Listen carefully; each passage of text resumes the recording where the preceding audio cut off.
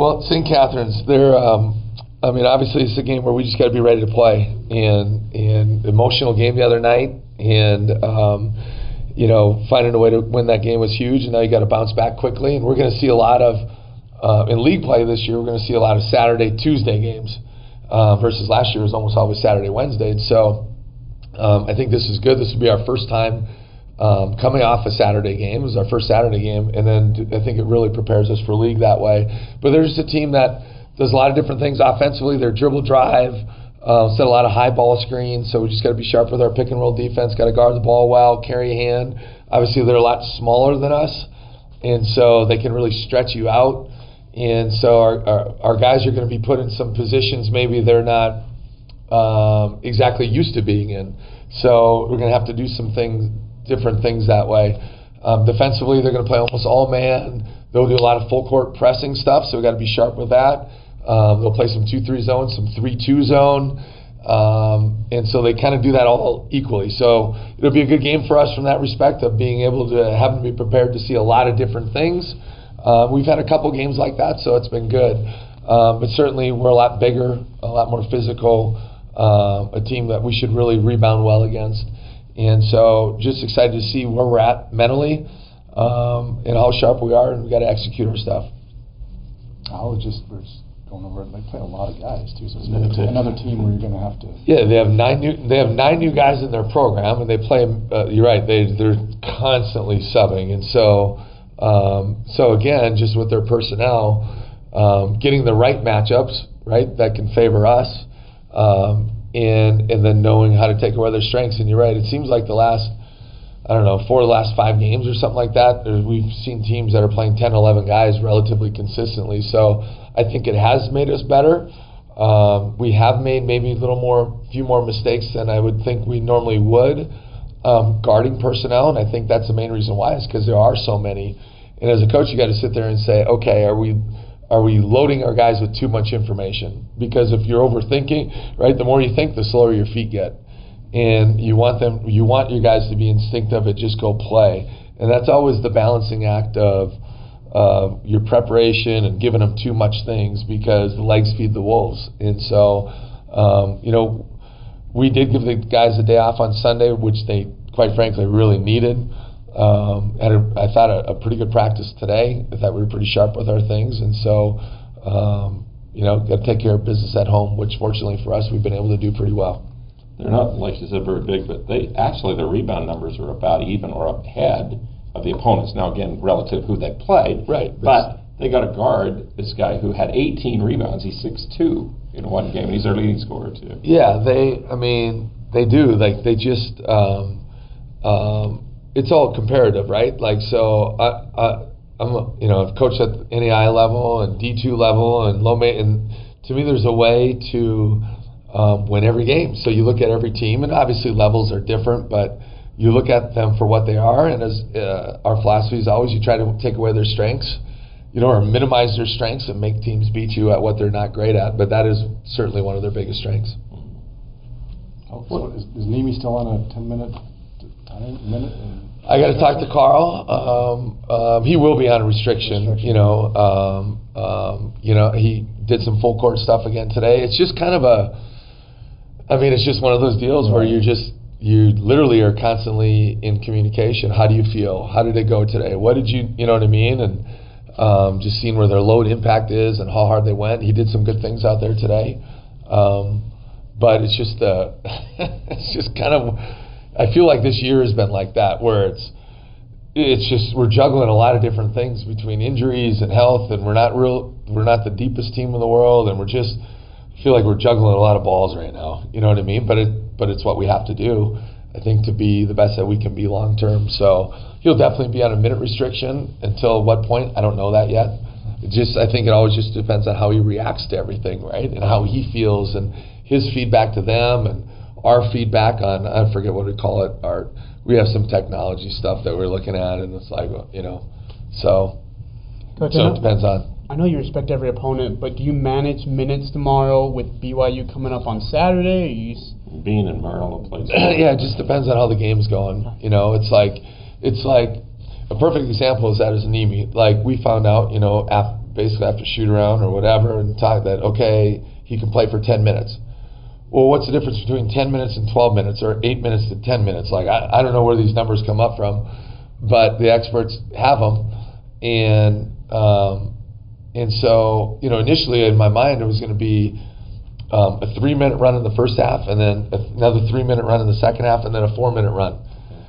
So that's how ideally we were trying to do it. Well, of course, probably the longest stretch of the year without a whistle was Nimi's first run. Like, it just went forever, and he was in there first. So I went to Carl, how many minutes? Oh, it's been 5. So there goes that plan, right, of 3, 3, and 4. You know what I mean? So like, and then he had one other run in the second half. So you try to script things, but then sometimes it just goes out of script, and you got to be able to adjust. So it's the same thing. You can try to have an idea of what you want to do, but you just don't know how that's going to go depending on the game. So we'll see, but it's something that we're definitely cognizant of. And then you're 2 games into conference play, and I remember you told me before the season started that this conference is actually deep, just based on talent. You saw San Jose State take San Diego State to the buzzer. Can you just kind of elaborate more on that after you've seen 2 conference games? Yeah, I mean, it's just, every league gets a little wacky, but there was no doubt that, at least in my mind, that the league is just going to be a lot deeper, where, last year there weren't a whole lot of upsets, quote-unquote upsets, of the top 2 or 3 teams but you can see, San Jose and us, we had a dogfight up at their place, and then all of a sudden, San Diego State makes essentially a last-second shot to win that game at home, right? And I just think you can see, and then even looking at it, I think the road team has won 6 out of 10 games in the first 2 games, so it's going to be a dogfight. I think there's some sneaky good teams that a lot of people aren't really talking about that are a lot better than people realize, and so I think there's just going to be a lot of parity in conference play, and it is a little bizarre to have these games in December. It's exciting, but it's just kind of a different vibe. Like, I don't know how to explain it. You just play 2 league games, and now you're going back to non-conference play, and it's like, okay, so. But you did survive. Yeah, we survived, and we had 2 tight games. You don't want to give those up. I mean, we've been battle tested for sure in these last 5 games. I mean, starting with LSU, we had a tough one to start the year, but then LSU and North Texas almost beats Oklahoma. I mean, Oklahoma had to make a huge shot to clinch that game, right? So, we played some teams that are better than people realize, and we found a way to win with the exception of 1 game. And so there's something to be said for that, right, in our scenario, which is kind of unlike, I don't know, I'm not sure I really remember a season like this, and it's only December 9th. As I was looking at stats, and it's sometimes not fair, but your stats compared to last year's team are almost exactly the same except for shooting. You're down about 3% a game. Is that a concern, or do you feel like you're just missing shots? Well, I feel like we're missing shots. It's easy, even like the San Jose game, was so, quite frankly, I was really down on us right after the game, the emotion of it, and we won, right? But there's something to be said about finding a way to win, but there's also a process involved, and I truly believe in the process. But then you watch the video, and it's like, we just missed some shot, some point blank, that I feel like we're going to make most of the time. And obviously it happened again the other night, where, I'm watching, I'm just like, I don't know how to explain some of it. It's just how it goes sometime. And good shooting's contagious, bad shooting can be contagious, right? And, we had a couple games this year. It was just kind of not many teams were going to beat us on that given night because the way we were shooting it. And that's what's exciting. We've been able to grind out some W's with being not real efficient.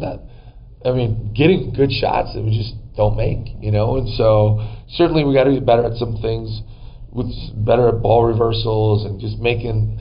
I don't think we're playing selfish, but just keep getting the ball moving and keep it going. But we had great shots. I don't know. There was less than 3 or 4 bad shots that whole night, and then we missed some point blank ones at the rim too, where we just got to do a better job of just playing off of 2 feet, scoring it consistently.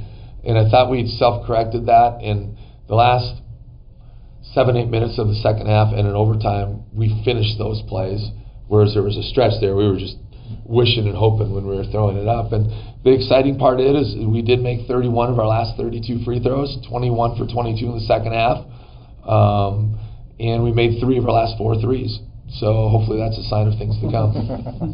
And we haven't had you ask. You haven't given us a vocal thing about Nigel John. Who you signed last week. Can you talk about him? Yeah, super excited about Nigel. He is that dude is a physical specimen. You know, he's 6'9", 6'10", like 250 to 260 as an 18-year-old young man, and he is athletic and he's got great we call it two-footed pop where he can get off the floor, and he is a Gator guy. Like that guy, for his size, like it's unbelievable. The motor that he has, the feet that he has, he's got great feet, great hands, super physical.